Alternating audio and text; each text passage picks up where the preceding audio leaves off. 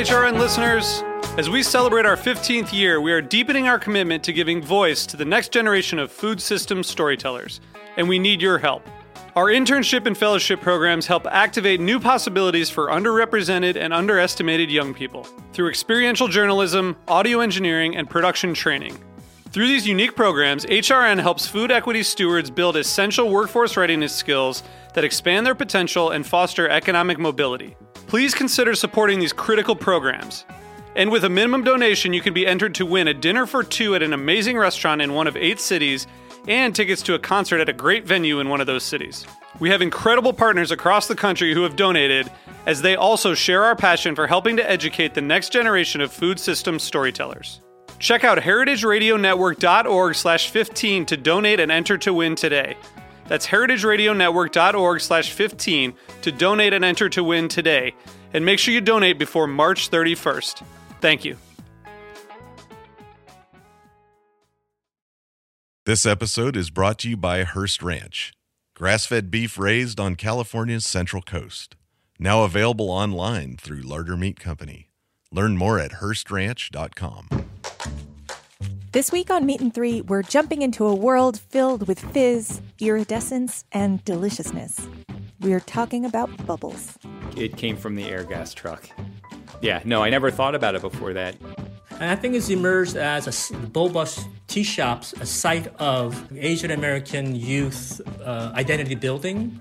We're called the invisible industry because these products you don't really see, but they're around us in every way, every day. Listen to Meat and Three wherever you get your podcasts.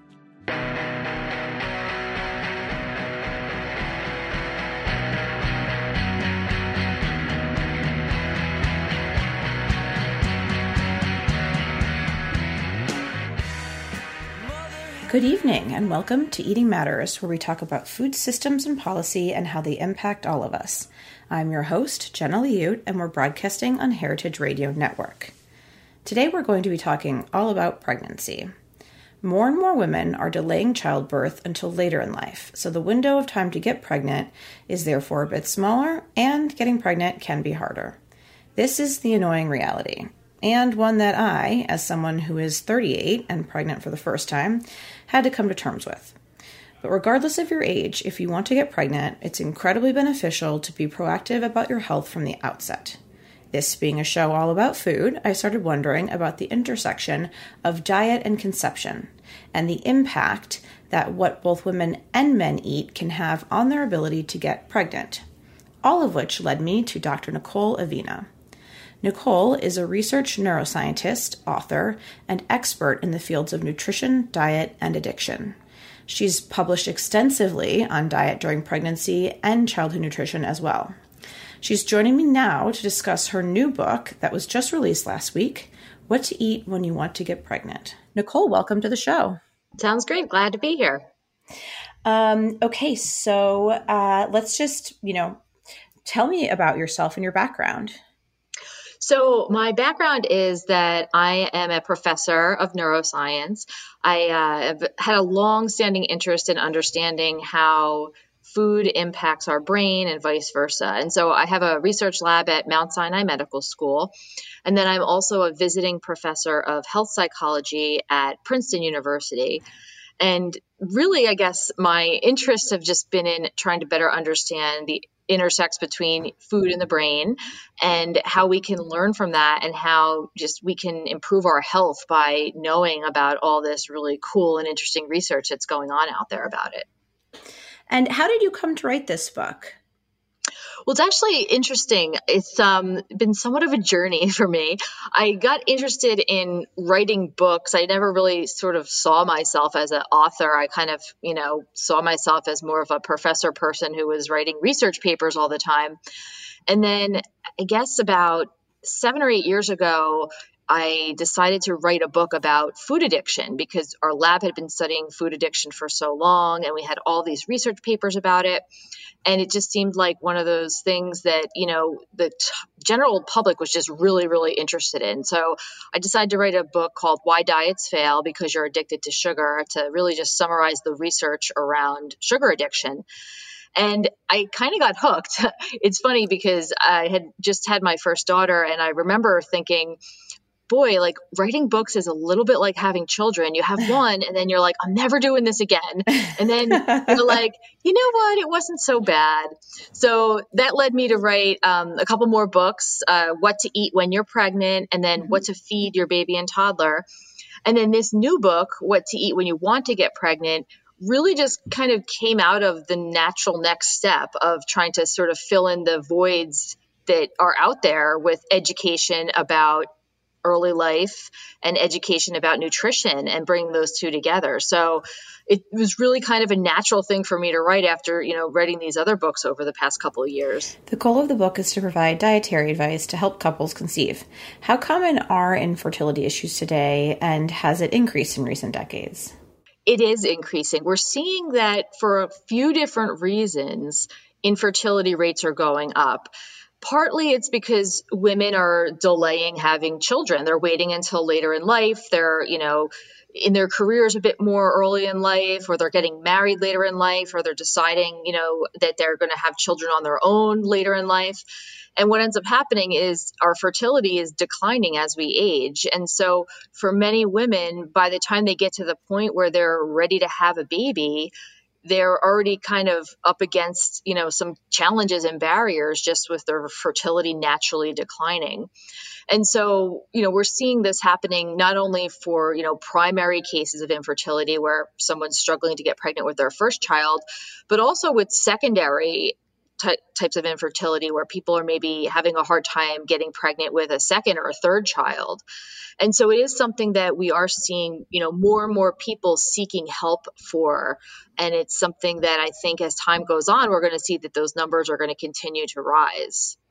Well, and this is, yes, more on that in just one second, and this was something that is very personal to you, right? You write about how you had trouble conceiving your second daughter. Yes. And it was something that, for me, I felt like I thought when I, got pregnant with my first daughter that it'd be so easy to figure out what type of diet I should follow or what to eat because, I study nutrition for a living. I, eat, sleep, and breathe this stuff. Yeah. And I was just really taken aback by how little attention was paid to nutrition during pregnancy and how women were advised not to eat this, not to eat that. It was all very negative. And it's all about how much weight you're gaining every week. You get on that scale at the obstetrician's office and it's like, felt like I was getting on part of my day. It's really, I felt like I was like cattle getting weighed to go, at the auction. Yeah. And I just felt like, people really could use some positivity that's related to nutrition and, the fact that you get a lot bigger when you're pregnant and that's supposed to happen. Mm-hmm. And there really just didn't seem like there was anything out there about how you could, harness the powers of food to benefit not only your health and pregnancy, but also the development of your baby. And the same goes for fertility. I think that, people fall into a couple different camps. They either are, getting pregnant and just immediately it happens. And for them, it just happens overnight. But I think more and more people these days are kind of planning it in advance. They're thinking, okay, maybe in a year or two, we're going to try to have a baby. We got to, see how things go. And there's so much you can do to get yourself ready for that, to, get your body in check and get your, nutrition under control, because we know from the research that there is so much in our food environment that can have a negative or a positive impact on our fertility, and not only for women, but also for men. Yeah. And I think I really appreciate that perspective on that, because that's very much been my experience. It's been like what you can't eat and what you shouldn't do. And that could be very particular to the United States. I think that we kind of treat pregnancy as like there's a like a pathology in this country in some ways, like what's wrong with you and what you shouldn't be doing. So I really I have been drawn to material that is like more proactive and positive. Yeah, I completely agree. And I think that you're right that, we've kind of turned pregnancy in this country into somewhat of an illness or some medical issue that we have to treat. And I think that, it's something that we should realize that we can use research that's out there and capitalize on ways to promote our health, to promote a healthy pregnancy. And I think that, that's been my goal, is to give people the tools so that they can feel empowered. And especially with this new book, What to Eat When You Want to Get Pregnant, one of the biggest challenges that I face, and I hear from other people who, struggle with infertility, that they face is that you feel like you're out of control. You have lost control of your life. You can't get pregnant when you want to. You're, basically just waiting on these other people to help you figure out how this will work or if it will work. And that feeling of loss of control is just such a terrible thing. And so I feel like, having some control is great, and knowing that, you can be doing things to help move things forward and to improve your health, to improve your partner's health, and to, hopefully improve your fertility as well at the same time. So I want to get back to infertility. My understanding, and this could be incorrect, but my understanding is that a lot of times when a couple is infertile, it most often has something to do with the guy. Is that true, or is that just like my own bias? No, it's not your own bias. It's really a balance. It's both parties contribute. And I think it's often the case that there can sometimes be a problem on both sides in terms of, the female having some problem or the male having some problem.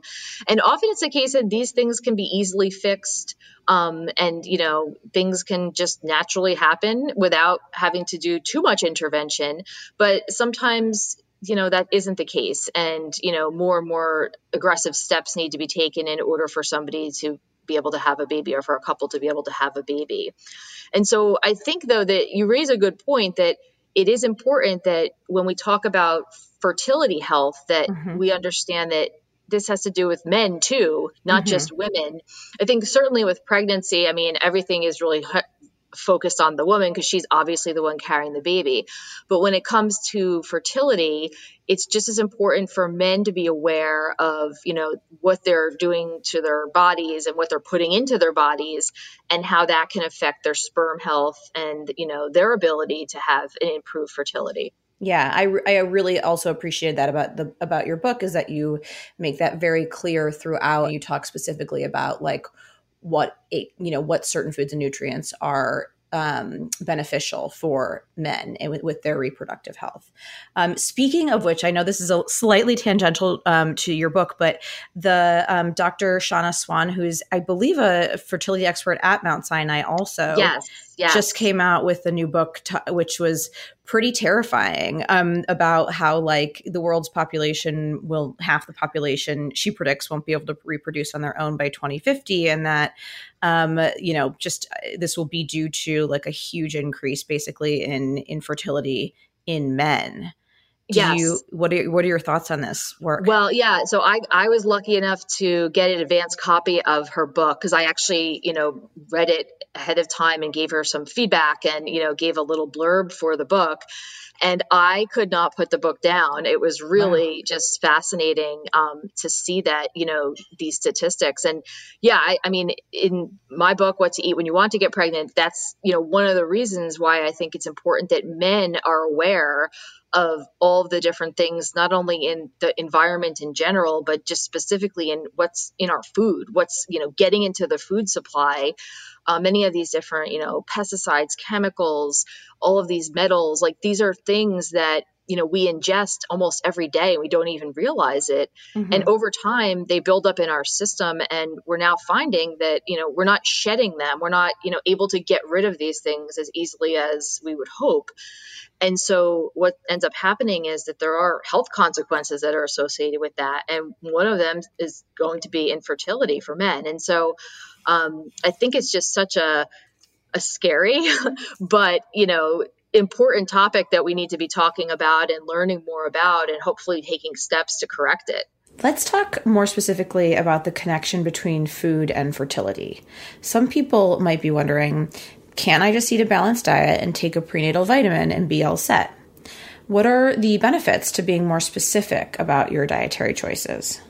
Well, I think that it really boils down to, people say simplistic things like that, like, oh, just eat a healthy diet and take a prenatal vitamin and you'll be fine. But we know that that's not reality. We know that, most women who are entering a pregnancy are either overweight or obese. The vast majority are. And that's because the vast majority of pregnant women of childbearing age in our society are already struggling with being overweight or obese.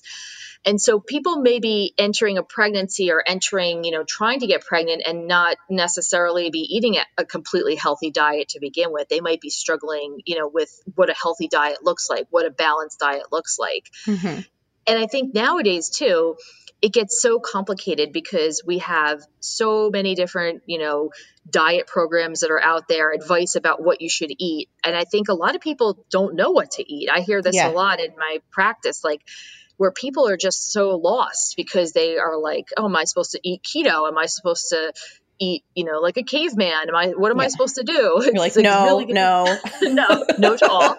Yes. So no juice, no like crash diets, no juicing. I love that you point that out. Like, so helpful. Yeah. And so I think people really just kind of need a picture of what a healthy diet looks like. And I think that in the book, when I talk about the specific foods that are good to eat when you want to get pregnant for men or for women, a lot of them are foods on a healthy, balanced diet. But what we're able to do in the book is to point out, why they're healthy, what kind of nutrients they contain, how does that help fertility?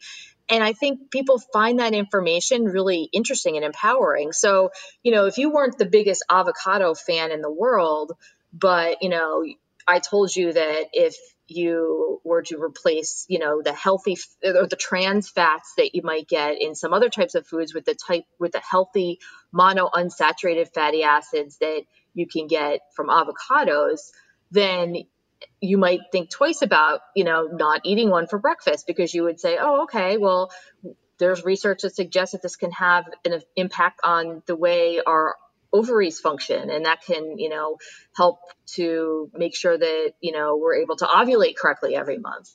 And so I think that when there's reasons behind, trying out these healthy foods that, maybe in the past you wouldn't have cared about what it did to your ovaries, now you actually do, it can make it more interesting to try different foods and to try out, different types of diets and recipes and things like that. Absolutely. So it's kind of also incorporating some of the psychology, some of your expertise in psychology and food and dietary choices into your work. Absolutely. And I feel like with the other books that I've written too, I try to make everything where people are getting the information so that then they can use that to then do something to advance their health. And so in the book, I have a whole bunch of recipes that I've developed that are, really just simple and easy to prepare. And there's things that, you could eat if you're not trying to get pregnant. I mean, they're really just healthy meals, but they're focused on ingredients that we know are going to contain nutrients that can help to promote fertility. So it really just makes it kind of fun. And I think that, my goal again for the book was to give people some power back and control back. And, if we can help them to, try out cool new recipes and maybe try to eat different foods that maybe they haven't ever ate before or weren't a fan of, that can be a great way to just, advance their health beyond their fertility health. Yeah. And great tips for behavioral change, like really tried and true methods for changing your behavior in ways that is like doable, for lack of a better word, right? Like, right. Approachable. And I love that aspect of your work.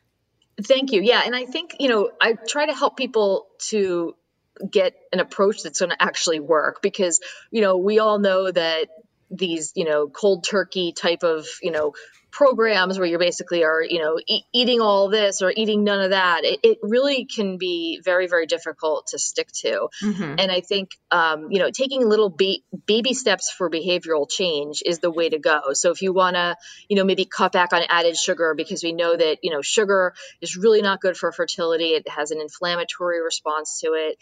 And not only that, but it can increase body weight. And it's just something that we really all should be reducing our intake of.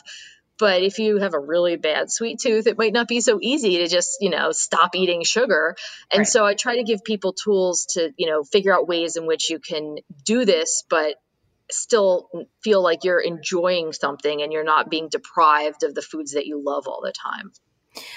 So what are your thoughts on taking a prenatal vitamin? I mean, now it's like standard care, recommended, if you're even thinking about trying to get on one. But from what I read, there isn't like a lot of comprehensive evidence that you need everything in them besides a few key ingredients like folic acid and DHA. Right. And I think that my take on it is that I would err on the side of caution and take a prenatal vitamin, which is essentially like a multivitamin, but has these extra things in it like DHA and folate or folic acid. And those we know are extremely important for early pregnancy and for the development of a healthy baby, in the early phases of pregnancy. And I think that even if you have a super healthy diet and you eat, all the right foods, odds are you're not going to be able to absorb all the nutrition that you need in order to get all the different micronutrients into your diet each day. And that's for a couple reasons. One is because we know that the quality of our food supply these days is just nutrient less, meaning that we have fewer nutrients in the foods that we grow than we did 50 years ago. And that's partly because of the soil and the way that our soil has been degraded over time. And so even if you're eating, 3 heads of lettuce a day, you're still not going to get all the nutrition that you would have got if you ate those 3 heads of lettuce 50 years ago. Yeah. And so I think that it's important for people to, take the prenatal just because we need to be able to fill those nutritional gaps that we're not getting from food alone. Mm-hmm. And so many things can impact, even if you're ingesting all these wonderful healthy foods, you might not be absorbing all of those vitamins that we need.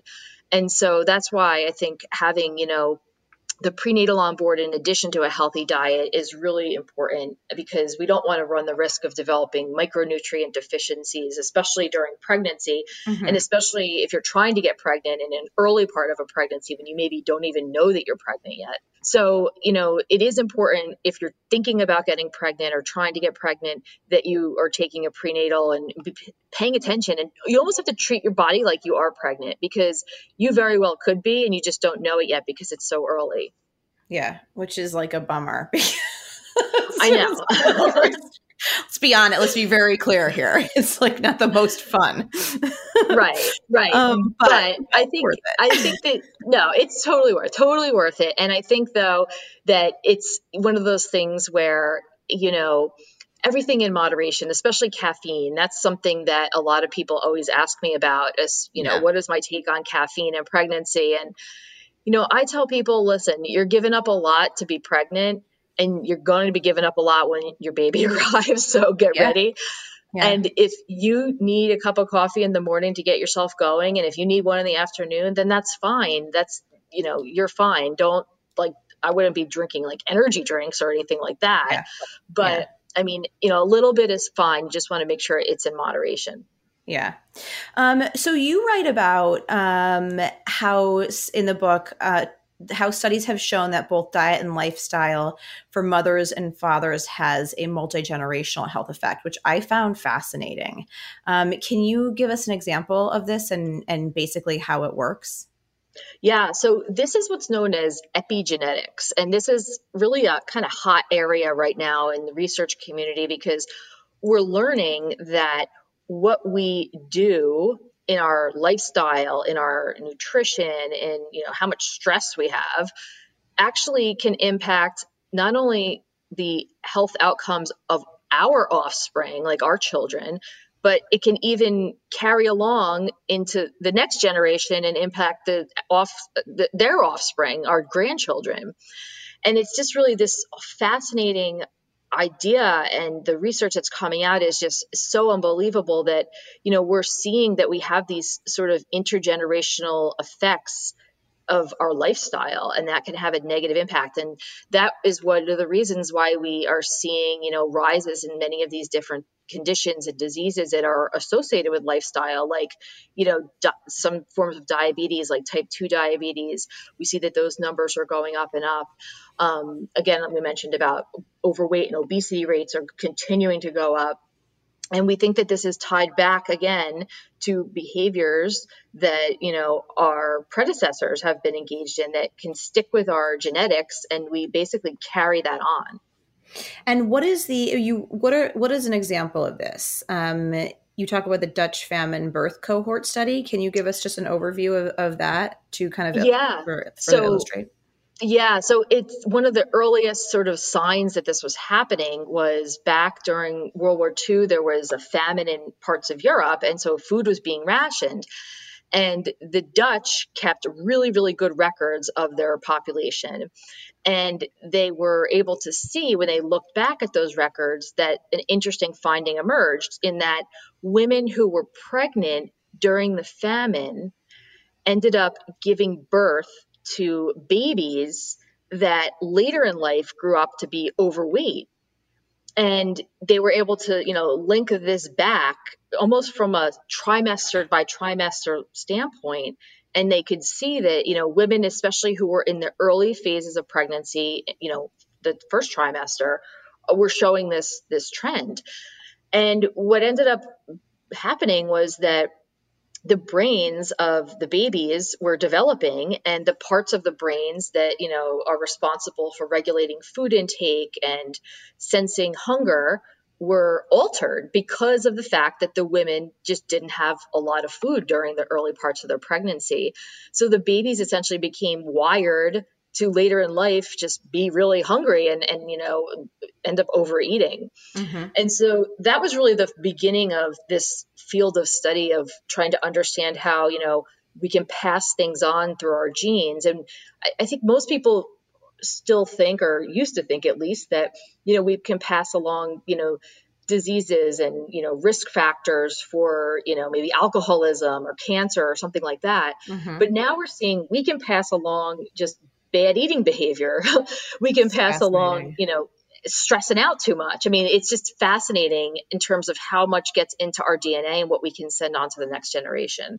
I think the two examples or so that you gave in the book, you talked about like famine specifically, the effects of having like a nutrient deficit and a caloric deficit. But I mean, do we even know the full effects of obesity yet? It is a relatively newer phenomenon in the past several decades where we don't have these multi-generational studies. Right, that's true. And I think that one of the things that we're going to see arising, when we do have these studies and understand more about the intergenerational effects of obesity, is that in many ways it looks a lot like what happens when people are starving. And I know that sounds counterintuitive because we're talking about, two ends of the spectrum. And one end you're, have an abundance of calories, and on the other end you have lack of calories. But when we take a look at many individuals who are obese or are struggling with being overweight, they're often nutrient deficient. And so there's a big difference between being calorie deficient and being nutrient deficient. And our brain doesn't just sense calories. Our brain is sensing all these different nutrients that it needs to function properly. And so I think that it's likely that we're going to see that we're going to have people who are not only nutrient deficient, but that they're also, in an excess of body weight. And are some of these reversible or even addressable, or is it like a lost cause? No, it's certainly, I hope that it's reversible and addressable. I think that there is some, obvious promising evidence that just because we are at risk for these things doesn't mean we're destined to have them happen. And I think especially with more of the lifestyle related, genetic long-term impact that we're seeing, I think that some of that can be reversed, but it's going to be tough because if people are born with this, genetic propensity to overeat, and they're also born into an environment that, is like our modern food environment, which kind of promotes people overeating. We have really large portion sizes. We don't have enough of a focus on, the importance of healthy eating. It's just going to make it an uphill battle. But I think that there is some, promise that it can be reversed. It's just not going to be easy. Okay, so in terms of the dietary advice, you provide both a nutrient and a food-based approach, meaning what micronutrients are important to consume, as well as the specific foods that contain these nutrients and many more. Starting with the specific nutrients, what are one or two of them that you would like to highlight as examples? Yeah, so one of the things about, the micronutrients that is just really interesting just in general as a class of, something that's important for our nutrition is that they're called micronutrients because we need very small amounts of them. We don't really need a whole lot of them, but we do need them. And when we don't have them, we can very easily go into a nutrient deficiency. And so a couple that, kind of stick out in my mind that I think are particularly important for overall health, but particularly for fertility health, are things like vitamin D. Now, we typically think about vitamin D as something associated with, our bone health and our, immune system health. But there's a lot of research that suggests that it can play a significant role in female reproduction as well. And this is in part because vitamin D is able to control the genes that are involved in making estrogen, which is something that we obviously need for pregnancy. Mm-hmm. And also the uterine lining produces vitamin D in response to an embryo as it enters the uterine cavity before it implants. So in order for us to have, a healthy embryo implantation, we need to make sure we have vitamin D on board. So that's one that I think is particularly important. Also, another nutrient is potassium. Potassium is something that, we think that if you eat bananas, you're getting enough potassium, and it's, important for a variety of things just in our muscular health. But it's also important for making sure we have optimal electrolyte and fluid balance in all of our cells. And so this is why, we need to make sure that when we're talking about, having our cells working properly in terms of dividing and replicating and whatnot, potassium plays a critical role in that. And so especially in those early parts of a pregnancy where we're relying on, a little tiny blastocyst to just keep growing and growing and growing, if we have a deficiency in potassium, that can put it at risk for maybe not panning out. Okay, we are going to take a quick break right now to hear a word from our sponsors. But when we get back, I'll be asking about a personal pregnancy issue I've had to contend with. And we'll also hear more advice on specific foods to focus on consuming in your pre-pregnancy journey. So stay tuned.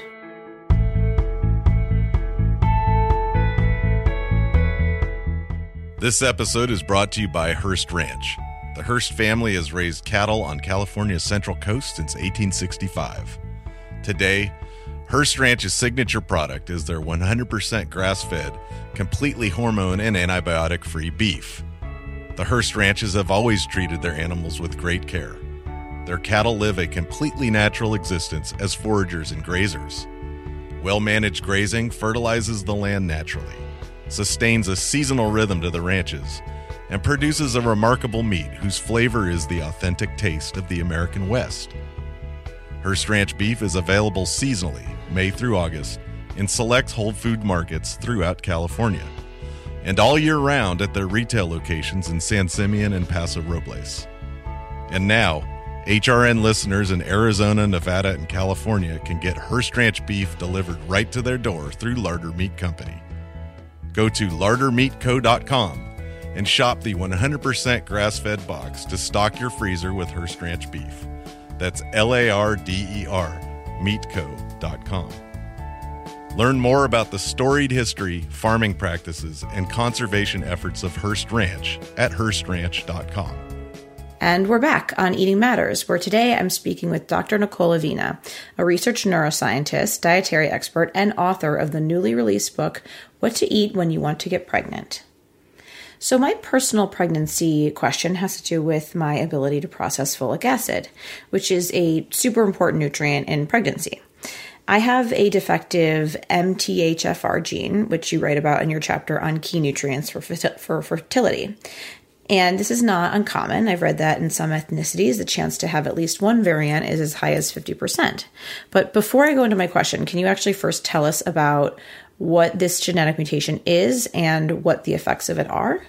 Yeah, no, it's a common question. And like you said, a lot of people carry this mutation. And so it's not necessarily something that, is particularly bad.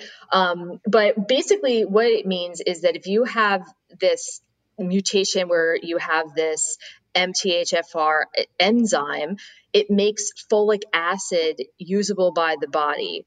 And so if you have a defective gene, that means that you're going to have an impaired ability to produce this enzyme. And so that can make it more difficult for you to break down or eliminate the synthetic folic acid that we get in our prenatal vitamin. And so there are different, forms in which we can get folic acid or folate in our bodies. And usually if we're getting it from a prenatal vitamin, it's going to be in that synthetic form, like folic acid. And so if you do have the mutation of this gene, it simply means that the folic acid can't easily be converted into the usable form, and it essentially can just build up on our body. And that means that some symptoms can emerge. And some people, they don't have any symptoms, but other people can sometimes have, symptoms like chronic inflammation or fatigue or dizziness. And so that's why if you do have the mutation, people will often be advised to use a supplement that contains methylfolate as the form of, you getting folate, not the synthetic version of folic acid. On that note of taking methylfolate, I've asked so many experts whether I should in fact be taking methylfolate and have received conflicting advice. One preventative health MD that I saw, who's also a compounding pharmacist and the one who originally discovered that I had this genetic mutation, she prescribed me methylfolate. And you in the book also recommend taking it as well. On the other hand, my OB, maternal fetal medicine specialist, and the CDC's official guidance state that it's not actually necessary. I should note that this was only discussed because I brought it up with my OBs. No one ever asked if I had this issue, which, we've talked about how it is pretty common. So I wanted to discuss it with you today because I think it's a really good example of how women who are currently pregnant or planning on becoming pregnant receive a lot of conflicting advice, and B, how more nuanced, personalized pregnancy advice isn't really given. So what is a girl like me to do in this situation? Yeah, no, it's a struggle, right? All this information overload, it does not make life easy when you're trying to make these decisions. I think that, my take on it is that if you're taking a supplement that contains, either methylfolate or folic acid, even if you have the gene mutation and you're taking one that has folic acid, I think that, you're still going to get some into your body. It's still going to absorb some of it. It's just not going to be done as readily as it would be if you didn't have the mutation. And so my take on it is that I think, people are, a little bit worried in the medical community that if people find out that they have this mutation, they're not going to take any folic acid, or they're just going to say, oh, I better just, eat a lot of, spinach or something to get my folate. And so I think that there's more of a concern about damage that can be done by people not getting folic acid at all into their body via a supplement, in terms of what it could do to the neural tube development and, that early stage of brain development. That's a bigger concern than, people just not being able to absorb it and having, maybe some of these symptoms that some people experience. Right. So, I would, say that you have to do what you and your, doctor agree is best. But I think that there's certainly enough evidence that does suggest that this obviously is a real thing. People often, will report symptoms associated with some of the side effects. And it is something that I think, we'll have to see as the research comes out. There could be some changes that I would expect to happen in terms of, guidelines, and more people, I think, agreeing that this is something that people maybe need to be prescribed differently for. Yeah. So it's ever evolving, like many things in the dietetic community and medical community. And Yes. Also it seems like it's probably a great example of the medical community just wanting to have a one size fits all. Like there, a lot of these topics are more nuanced. And I have found, especially with advice that like with pregnant women, like what you can and can't do, it's just like a blanket statement is easier to make, to like solve for the lowest common denominator. It is. And I can say, I am very good friends with my OBGYN, and I remember talking to her about, what's her take on vitamins or supplements. And she said, I don't give advice about that because there's too much to have to know to, keep up with the research and to understand, the latest findings on top of, all the other stuff they already have to know about pregnancy, women's health. And so a lot of times I think OBGYNs sort of just say that's not something I want to talk about or advise about. Just take your prenatal. And if you want to go beyond that, go get a dietitian or nutritionist to talk to you about it. Yeah. It's just, unfortunately, it seems like it's a little bit out of their wheelhouse in many cases, just because it's a completely different field. I mean, we're talking about the field of nutrition, not, obstetrics. Right. And then it's an example, I think, also of how, my experience just in kind of studying this is that the dietetic community is siloed. That's a big problem, right? I don't even know if it's like taught in med school, like courses on nutrition. And so, no, yeah, it's funny you mentioned that because I teach at Mount Sinai Medical School in New York City.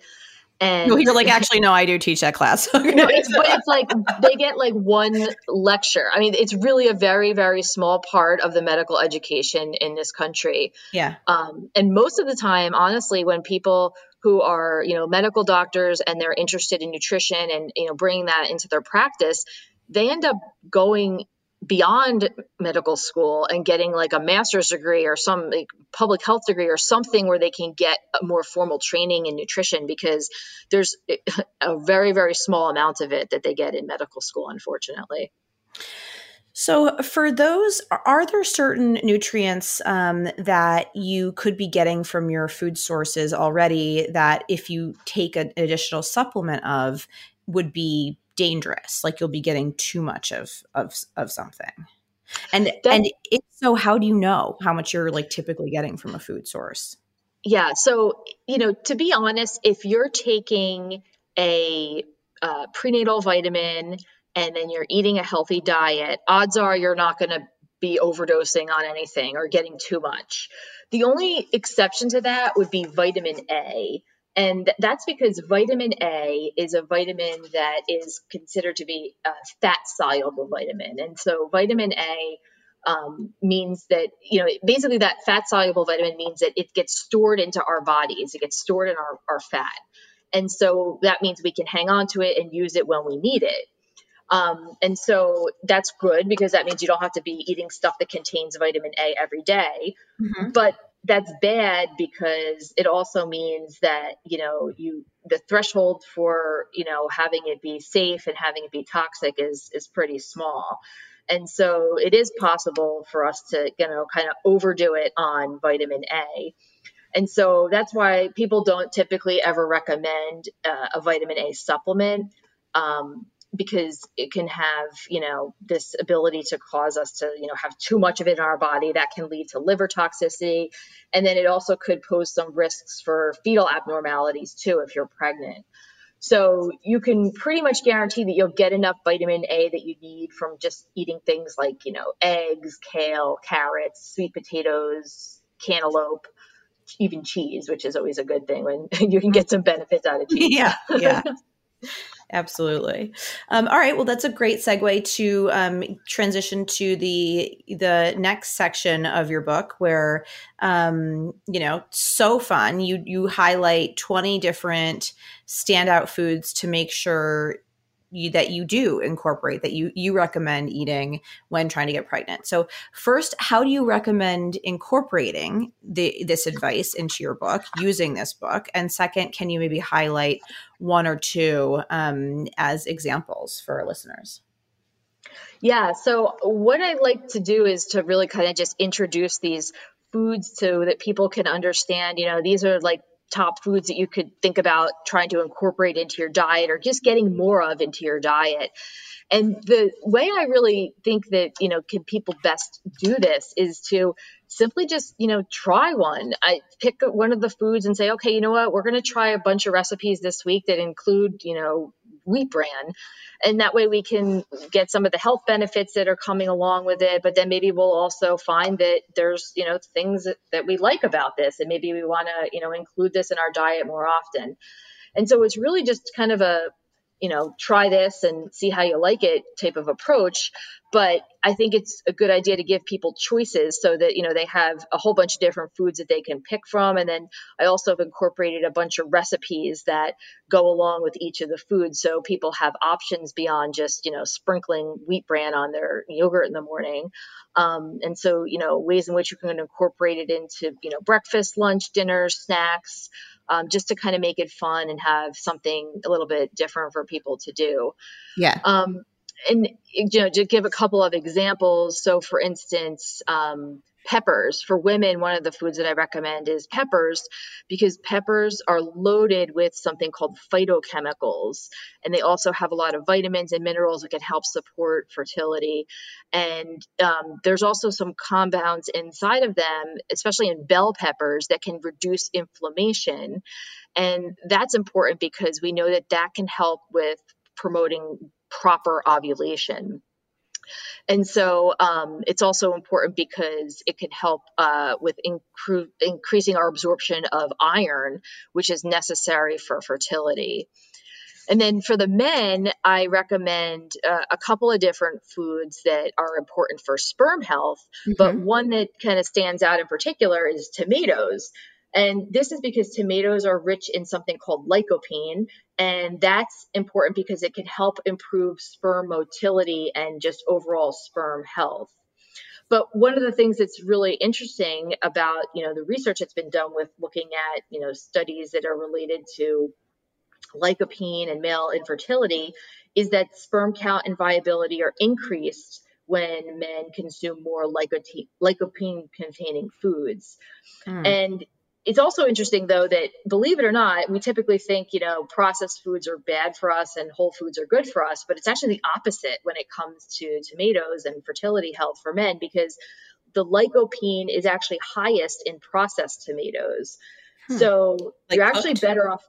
Well, no, like in pasta sauce. Okay. So yeah, and cooked. So you're better off, opting for pasta sauce over just throwing a couple of tomatoes on top of your salad if you want to boost your lycopene levels. Interesting. Okay. So this just is incredibly validating for me, I have to say, because the way I cook is, and my preferences have changed a little bit now that I am pregnant, and I hope they go back. But like literally every meal I would eat roasted tomatoes and roasted cauliflower broccoli and serve that to my husband. You get in your like food routines, and those are just the foods that I crave and love. And, similarly with tomato sauce, like I whatever I eat it on, it's just like a vehicle for me to get more sauce into my mouth. Like I love tomato sauce. That's great. And then you're passing it along to your husband too. So there you go. Yeah. I'm like, we're set. Also, it seems like salmon is something to really focus on. I mean, I don't love the concept or term superfood, but it might be an actually really good description of what salmon is. Yeah, salmon does come up a lot, and it's because it really does have a lot of nutrients that can be helpful for pregnancy. So it has those omega-3 fatty acids, it has DHA, EPA, which are important fats that we need in our diet, especially for, growing a healthy little baby. And it also contains vitamin D, which is important for a variety of reasons, in addition to helping to boost our fertility. And it's also just a good lean source of protein too. Mm-hmm. And so I think that people are often kind of afraid of seafood a little bit when it comes to fertility and being pregnant. But, you should think about the benefits that outweigh many of the potential risks that are associated with, some of the contaminants that might be found in mercury and things like that. I think that if you're eating it responsibly and, not every single day, then it's really got a lot of health benefits that can do you well in the long run. In addition to really great dietary advice, you also include a section at the end of the book that talks about how it is important to pay attention to our food environment and particular toxins that we should be doing our best to avoid. Can you give us an example or two of what some of these toxins are and how they can in fact be avoided? Yeah, so this part of the book, I really didn't want to write because I wanted it to be, very focused on what you can do and how you can, promote your health by eating good foods. And I didn't want to kind of be a downer and, be scary, but it's so important. I mean, it was something that was essentially unavoidable to talk about this. I think that, couple things that sort of stood out. I mean, we all know that, there's, pesticides in our food, and we know that there's metals that get into our food from the soils. And we know that, there's, chemicals that are in fertilizers that, end up in our food and inevitably end up in our bodies. And those things are obviously not going to help fertility, and they're not going to help our health in general. So we try to avoid them. Mm-hmm. But I think that, there's some other sort of things that kind of stand out that maybe people don't always necessarily recognize. So for instance, the way in which you cook your food can in some cases have a negative impact on fertility. So for instance, eating like blackened salmon or, really char grilling something a lot on the grill and have that like sort of blackened approach to cooking, that can be negative because what ends up happening is when you cook foods that are tarred and blackened, they can end up, having different chemicals that are created out of this high temperature cooking. And some of the chemicals that are formed have been associated with increased risk for cancers as well as infertility. And so it's, one of those things where we often think, oh yeah, if we're eating, salmon on the grill, that's great. Yeah, it is. It's healthy, but you have to make sure that the approach that you're using toward the cooking is also safe as well. So final question here.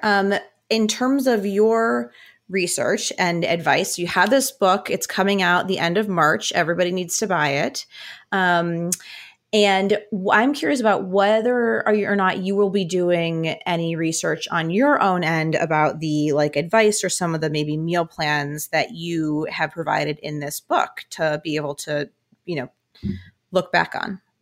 Oh, yeah, absolutely. I mean, that's really, one of the goals is to see how we can, improve on what we have even at this point in terms of, education and information and, helping people to better understand, what works, what doesn't work. Because when we're trying to get pregnant or we're thinking about getting pregnant or if we're in the throes of, struggling with infertility, we're a completely different population than somebody else. We're facing all these other challenges and we have a completely different thought pattern around things. And so I think, much like we were talking about with pregnancy, it really does need to be personalized. And I think that that's the movement that I'm hoping we'll head toward, is having a more personalized approach to all the things in our life, including fertility, including, boosting our fertility, and just finding ways in which we can, find out what works for us, for our own health, not just having this, one size fits all approach, which we know isn't always ideal for everybody. Yeah, absolutely. Okay, great. Well, we're going to have to leave it there for today, but Nicole, thank you so much for coming on the show. This was so much fun. Oh, thank you so much. I was happy to be here. I want to give a big thanks to our sponsors. Our show intern is Amber Chong. Our show engineer is Matt Patterson. And our show music is by Tim Archer. All episodes of Eating Matters are available on the HRN website or as a podcast wherever they're found. If you haven't done so already, please subscribe. I'm Jenna Liute, and thanks for listening. Eating Matters is powered by Simplecast. Thanks for listening to Heritage Radio Network, food radio supported by you. For our freshest content and to learn more about our 10-year anniversary celebration happening all year long, subscribe to our newsletter. Enter your email at the bottom of our website, heritageradionetwork.org. Connect with us on Instagram and Twitter at heritage_radio. You can also find us at facebook.com/Heritage Radio Network. Heritage Radio Network is a nonprofit organization driving conversations to make the world a better, fairer, more delicious place. And we couldn't do it without support from listeners like you. Want to be a part of the food world's most innovative community? Subscribe to the shows you like, tell your friends, and please join the HRN family by becoming a member. Just click on the beating heart at the top right-hand side of our homepage. Thanks for listening.